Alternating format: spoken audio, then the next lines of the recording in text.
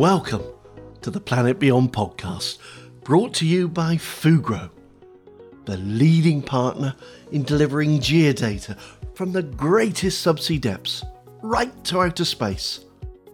And hosted by me, Jon Baston-Pitt.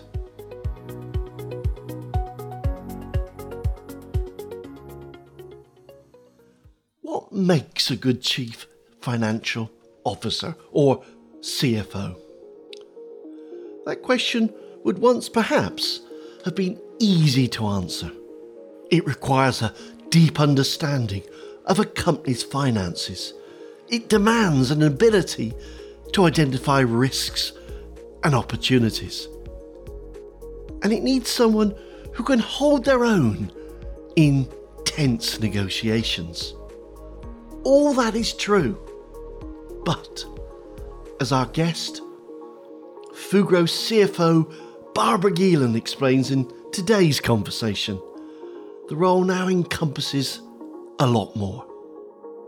A good CFO now must understand how a broader set of challenges, from the energy trilemma to AI and many others, will impact business, while still engaging with a diverse world of stakeholders and colleagues on a daily basis.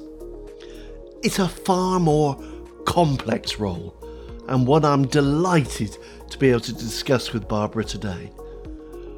Barbara Geelen, welcome to Planet Beyond. Thanks for having me on the podcast, Jon. It's an absolute pleasure, Barbara. Now, the role of CFO might be a bit unfamiliar to those outside the boardroom. Can you tell us a little bit about what your working life entails? Sure, thanks, Jon. That's a really good question. I must say that the role of the CFO has changed quite a bit in the last few years. Historically, it was much about finances and indeed risk management, which has already been, very important in the role of the CFO and will continue to be so. But now there is much more to it, to the role of the CFO and also the agenda. It is much wider and broader now, and it includes, for example, for me at Fugro, it includes implementation of the ERP systems that we have, procurement, how we procure and purchase equipment and services. It's about sustainability, including our net zero strategy in the finances, how we're going to afford that. It also looks at translating our strategy into the numbers, looking at scenarios, which is very important, of course, in this uncertain world. So there's really lots to it. How do we allocate capital? How do we make the right investments, as you already say? So really, I'm not working on numbers every day, so to speak. The majority actually of my time is spent talking to people, meeting with new colleagues, talking with colleagues, listening to their ideas, concerns, driving the agenda, help coordinate, share my views. So it's been quite busy at Fugro doing that. I'm looking at tender reviews. So there is really lots going on. We have monthly performance reviews with the regions. Of course, we have a supervisory board, the people overseeing the board, so to speak. So we meet every 2 months. We have an audit committee. We have the supervisory board. We have a tech committee. So there's lots going on also in different committees. But the majority of my work is really interacting with people and also motivating people. It's really multifaceted then. Does that mark a change from the traditional role of a CFO? Did they just focus on the numbers? The CFO was more cornered off, or the role of the CFO in the past was more cornered off in financing. But let's not forget that there's a lot of new topics on the board. And automation in the last, few years and in the last decade has helped us tremendously to gather information in a much quicker pace. There's much more automation, digitalization. Now we have AI on the board, so we can go much faster. So, as the role has changed, what today makes a good CFO? I think besides the standard broad skill set of the CFO, there is also a big leadership component. Being at the top of the company, a senior member of the management team, the role you play is very important. Tone at the top is important. People look at you, what you do and what you don't do. So it's not only the words, but it's also how you behave. So that is really important that you realize that as a CFO. And then perhaps on additional kind of focus areas, I would say empathy is a very important component as a number one. And what do I mean with that? It means it's important that, to listen well, to be curious, and to really invest and build relationships. Secondly, it's important to be able to business partner with the CEO. It's an important tandem, CEO, CFO, and also investing time in stakeholder management. And this is very important if you want to create change in a company, that you have the buy-in, that everyone is on board on what you try to achieve. And thirdly, is the combination of ability to think strategically at a very high level about the future of the company, taking all the outside factors into consideration, especially in today's world, uncertain world, and at the same time being able to dive into the details of today's challenges of the company and really drive sustainable change. And those would be the 3 points that, for me, would make a good CFO. So how does someone learn that range of skills? Is it just a question of going to business school and 2 or 3 years later, out you pop, well established on the road to being a CFO? Did you set about your working life with that sort of crystal clear path stretched out in front of you? No, it was absolutely not planned. I never at any point in time when I was younger thought, I want to become a CFO. You start in your career and you just take, the opportunities that arise. You create opportunities, of course, for yourself. You do make choices, but you also need sponsors along the way. You meet people who have ideas. So for me, it was very much, now looking back, how it all came together. That's easily said. But looking forward, when you're young, I didn't have a big master plan in mind, which I was executing on. And I think that is important. That will only lead to disappointments, I think, in life if you follow that route. I really am convinced that you should enjoy the ride, in terms of what you're doing now, and not aiming for something higher that may never happen, because it's not within your gift to really sculpt your career only, right? It's the people you meet and the people who support you, the people who give you the confidence that you can take a next step, or they're willing to take that jump with you. So there's a lot that needs to be coming together there, and luck is also a bit of a thing. This is resonating with me. I was mentoring somebody just yesterday. They were sharing what was concerning them. I don't have this crystal clear picture of where I want to be in 5 or 10 years' time. That worries me, he said. My words, relax. Any vision you formulate now will probably turn out to be very different. Enjoy the journey. Have a course idea, yes. Have your next immediate steps sorted, but be relaxed, receptive, and agile to what emerges later. So, with that sort of idea in mind, Let's look at how your career started. Did you have that appetite for the unexpected? Well, it was important because I was attracted to adventure, and I'm a curious person by nature. I grew up in a very small town in the south of the Netherlands. And I always, say we didn't even have a traffic light in that town, so small was it. So it was really not, the big world out there. But I was curious and I wanted to venture out in the world. So before I started work, actually, this was after secondary school, I moved to Australia and New Zealand on a work and travel visa.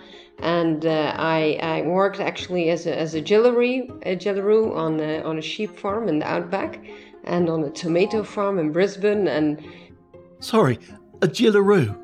What's that? That's a female cowboy. That's a cowgirl. Oh wow! I wasn't expecting that.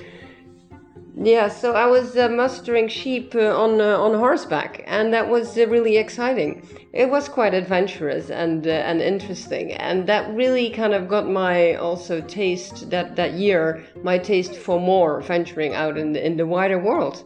So the Netherlands was pretty boring place then after coming back from such a big adventure. So that was really. I thought that tasted for more, and so I moved to Singapore. I spent there 2 years. I lived in London. It's not that it was important that I was in those places, but it was important for me to really also survive and get established in a total new surrounding, meeting new people. That really, the curiosity was really that big, but it always also was in relation to getting out of my comfort zone. It was also the challenge that I really liked. Can I be successful there, or can I make it work? Can I make the unknown known?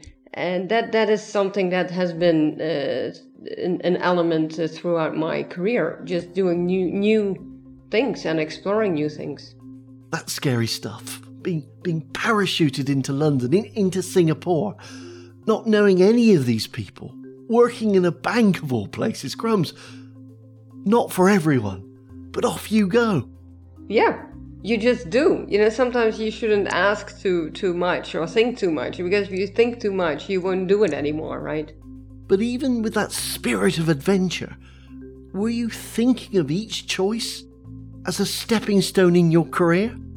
No, I've always been driven. I quite like what Obama says. It's like people, getting the job done in the best possible way. Whatever the job is, it doesn't matter. Let's look a little further along in your career. Those jobs in Amsterdam and London were in the world of banking. You worked at ABN AMRO and Royal Bank of Scotland, and on some very large restructuring projects. That's another step into the unknown. How do you go about identifying and quantifying those risks? How do you get that job done? Restructuring requires a combination of many skills. And, you always work around the clock. The pressure is very high. There is not enough money, because otherwise, you wouldn't be in the pickle in the first place as a company. And there is many stakeholders to manage with different agendas. And personal agendas and blame games, of course, are happening. No one wants to be part of that problem. No one created the problem, but the problem is there. So it's really that was a really interesting period. I would say that the biggest restructuring I've done, and also most complex, was the Dubai World restructuring. And back then, I spent also a lot of time in Dubai, and there were around 80 lenders, so 80 different banks with multi-billion dollars of debt, every bank had their own agenda. One bank wanted this, that bank wanted that. So you have to really bring people together and make sure that there's a future ahead. But I'm guessing it's not always easy to get to that point. Have you had times when someone really doesn't want to agree to split the pain equally? Yeah, certainly they did, and they made a lot of impression on the spot. But reflecting on it, they were really. It was not very impressive, or from a content perspective, it was not very strong. So when you reflect on it later on, I was not impressed at all. Whereas at that moment in time, I felt intimidated because someone was really acting like, for example, a bully, frankly.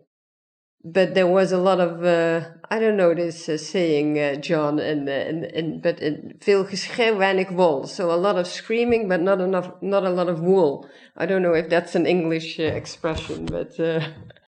I've heard Dutch and other European colleagues use it, as said the farmer who sheared a pig, isn't it? Making a huge fuss over a point that's misconceived from the start. It's always a shame in business when we find people acting like that. And it must be even harder when the whole world is in crisis. You've been in leadership roles during the global financial crisis and then through COVID. At those times, how did you keep your head? Indeed, as Kipling says, when all around you were losing theirs. I think it's always important to keep calm and carry on in that sense. But you have to shift gears in that situation. And in a crisis, you get extreme reactions, right? We saw that in COVID, there was a total lockdown. Now there's still COVID, but it's now the flu.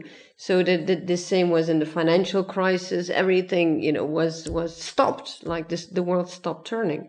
And you then quickly have to go to making an assessment of indeed the task at hand. What are the risks? What is the exposure? What are the ways to find a way out? Scenario planning. We saw that especially in COVID with, for example, the auditors. They all of a sudden wanted many scenarios. Before that.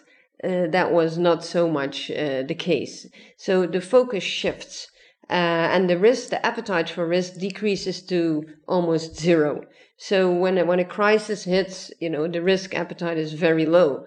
And then, over time, risk appetite comes back. So you constantly also in your role as CFO need to balance that. Because if you're too conservative, it's a risk return play, right?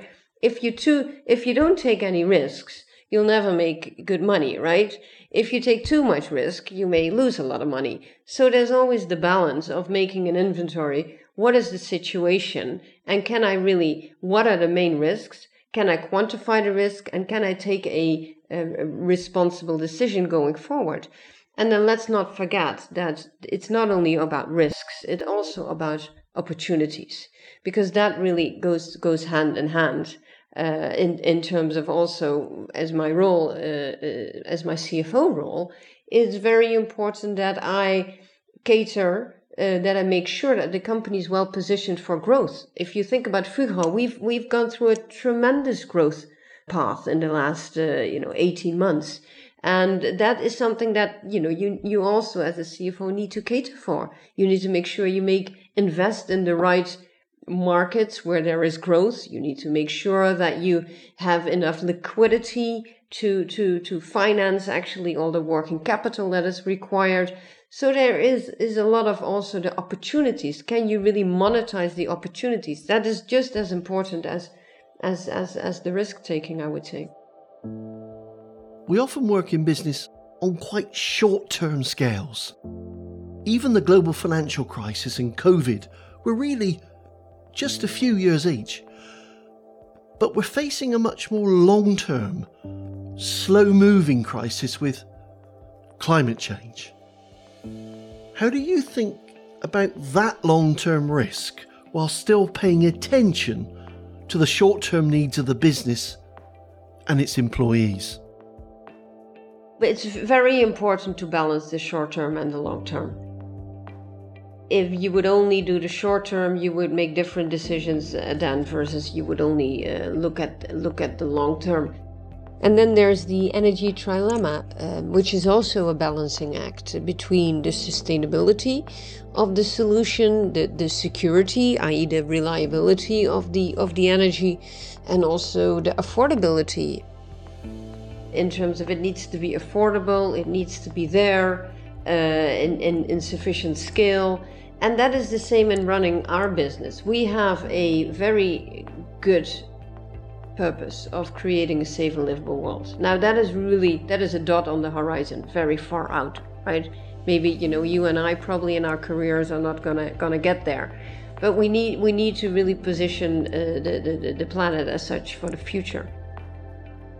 At the same time, the affordability question also needs to be answered. We also, in the shorter term, you need to make money to invest money, right? You need to also be a sound company to invest in the future. And there's a balancing act coming in. And I also described this in the Capital Markets Day, which we had on the 14th of November, where I presented on the choices that we're making in terms of how do we allocate capital? How do we reinvest in our existing business, but also at the same time invest in our future? So I always keep an eye on our net zero strategy. That's 2035. That's not even that far away. We have to make decisions now. We have a lot of assets, and those assets, are they going to live and are there beyond 2035? How do they fit in that picture? Where do we need to invest in? We have an asset-lighter strategy with the uncrewed surface vessels. We believe in that. We believe that is the key too. But is that really now making a lot of money today? Not yet. So I need, from a CFO perspective, you're going to look, okay, how much money can I allocate in the future and how much money do I need to allocate to making sure that the business of today can keep growing and flourishing. And that balance is something that is always kind of in my mind. And therefore, I'm always looking at scenarios. What if then that? What if fossil fuel stops, or what if renewable energy is going slower than expected? All these scenarios are on the board. In the grand scheme of things, Fugro isn't the biggest of companies. Can we contribute to that decision making, or do we just need to follow what other bigger players are doing? Yeah, we can, and we are making a difference, and we have taken the decision to be a front runner from an innovation perspective, and I believe that is the right thing to do. We have so many smart people within Fugro who can really make and bring the change that is needed. If we are not if Fugro is not an ecosystem, and I'm really convinced of that, then the world cannot do the build out of, for example, offshore renewables at the speed that they want to, because we really have an edge that we can bring to the world and that the world needs. But it is, well, like you said, a balancing act. The team here can innovate, but you and the rest of the board need to know that we can also keep the business running. Do you think customers are ready to pay a premium for these sorts of innovations? It depends really on what the competitive landscape is. Clearly, we're a global company, so we're active everywhere. The land business is more competitive than the marine business, where we have a clear market-leading position. But also on land, we have technologies which are becoming much less intrusive. And that much less intrusive, both on marine and land, is very important.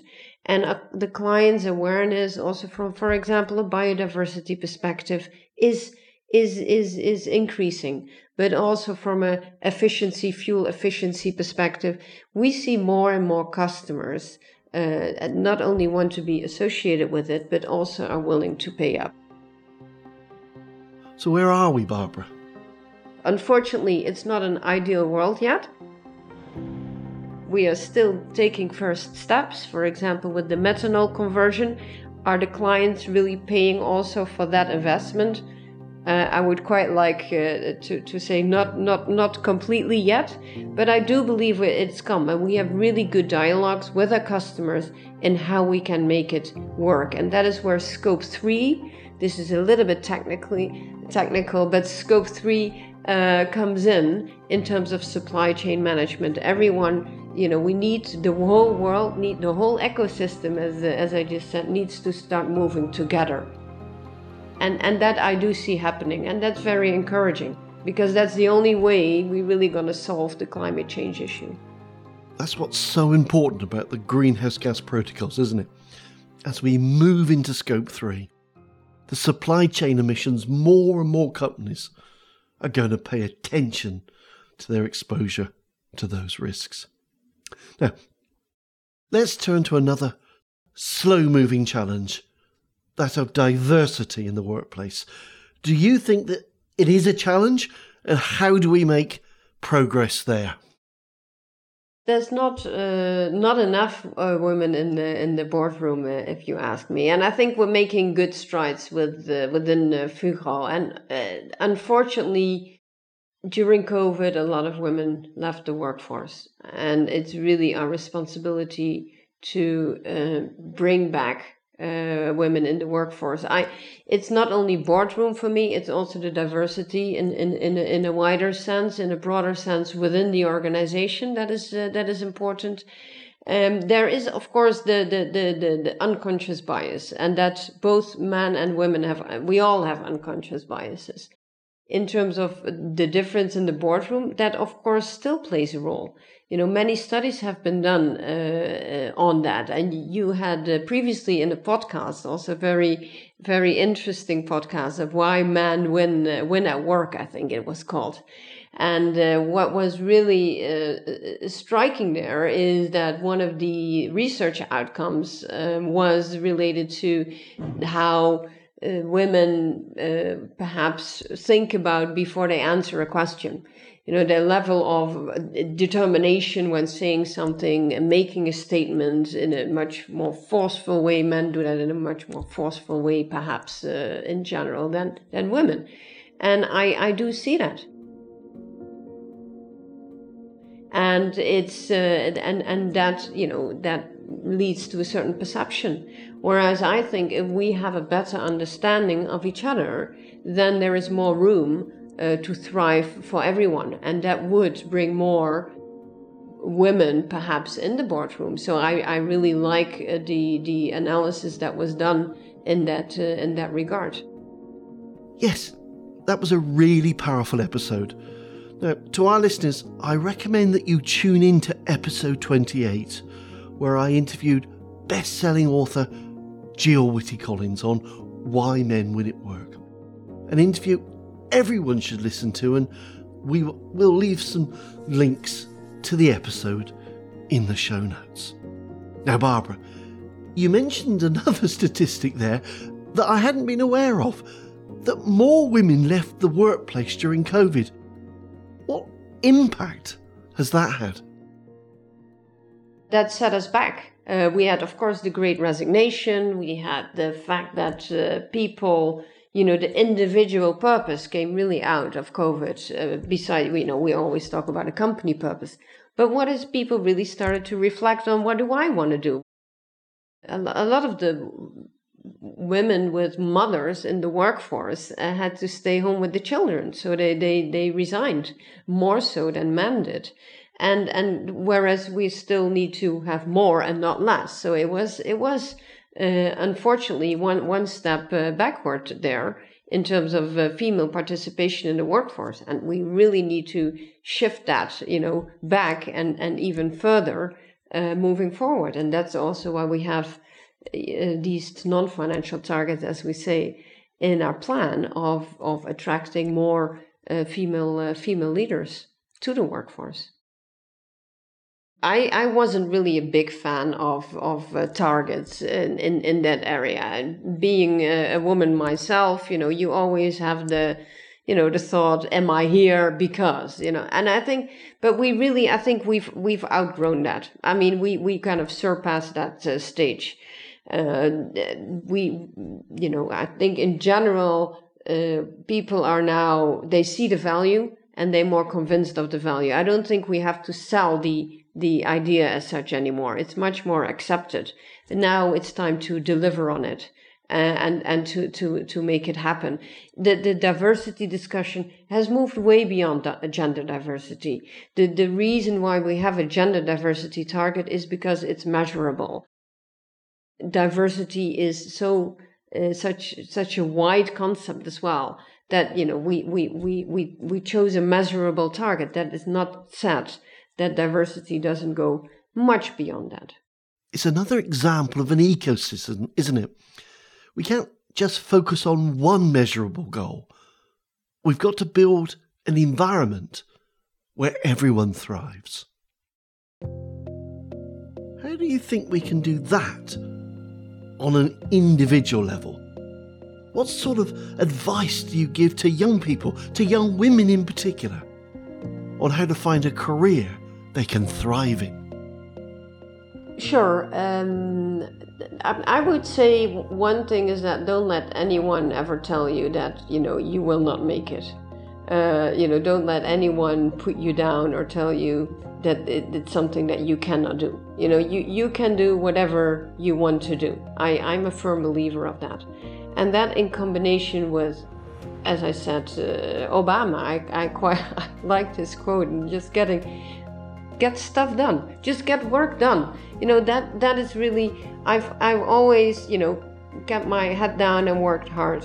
But if I would have stopped at any moment that people would have said, you don't qualify, or, I wouldn't apply for that job, or you're not going to be successful, then I would have still sat in a very different place. So you need to be a little bit stubborn there and believe in yourself. So don't give up, persevere, even, despite people telling you perhaps that because that you will not be successful, because there will be people, and this is also what I tried to say before, there will be people that will give you the chance. I'm sure if you work hard, you contribute, people that will get noticed. And be nice, be a nice person.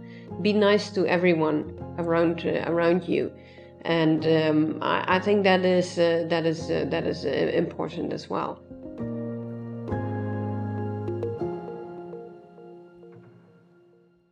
Thank you, Barbara. A great episode with great takeaways.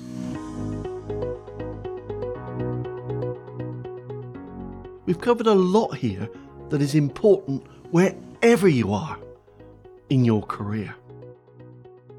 Open to risk. As Barbara says, if you don't take any risks, you'll never make good money. And take the time to consider a situation clearly, to make that risk-return analysis. Because if you take too much risk, then you might lose a lot of money. But in life, you can't know every outcome in advance. Maybe travelling halfway around the world to muster sheep will be a path to success. Maybe it won't, but still, get stuff done. Because nothing happens in isolation. We need to not just think about individual challenges, but about ecosystems. How do we build an energy ecosystem which balances all parts of the energy trilemma? How do we support a workplace ecosystem in which everyone thrives? And how do we create a fertile environment in our lives that nourishes opportunities? And as Barbara says, be nice to everyone around you. If you enjoyed listening to this episode, leave a like in the podcast app you're listening on, and help us reach a wider audience by sharing this episode with your network, your family and friends. It was a real pleasure interviewing Barbara. As always, until next time, be safe, be remarkable, be the difference.